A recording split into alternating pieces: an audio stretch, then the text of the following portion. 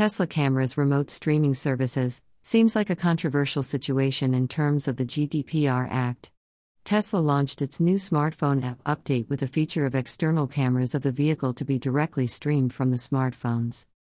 The highly controversial guarded Tesla vehicle mode can also be operated with the Tesla app. The function is available with the new software updates.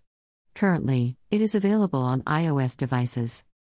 The connection is highly secured with encryptions provided to block the access of the car manufacturers, also in regards to images.